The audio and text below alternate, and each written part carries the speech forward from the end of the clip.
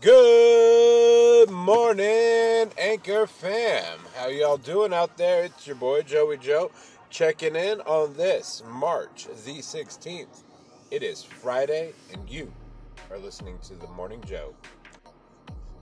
That's right, folks. Good morning, and thanks for joining me on this Friday morning.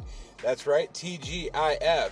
The grind includes Friday. That's right. Most people think that little acronym stands for Thank God It's Friday, but no. It really means for all of us out there who are hustling, all those who are out there on the grind, all those who are out there getting after it.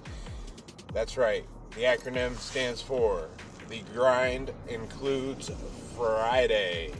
That's right. There is no time to slack off. In fact, it is the day to make it all count. You know why? Because everybody remembers their last impression. And if this was your last day of the week, your last day to showcase what you're bringing to the table, that's what people are going to remember. How much you gave today. So get out there, give it your all, impress your coworkers, stand up for somebody, do something kind for somebody else. Make today a great Friday. Get after your weekend. Get it in. I hope wherever you're at, the sun is shining. The sun is shining this weekend here in Seattle. So you know it's going to be a good one. Don't forget, everyone out there, tomorrow, St. Patty's Day, wear your green.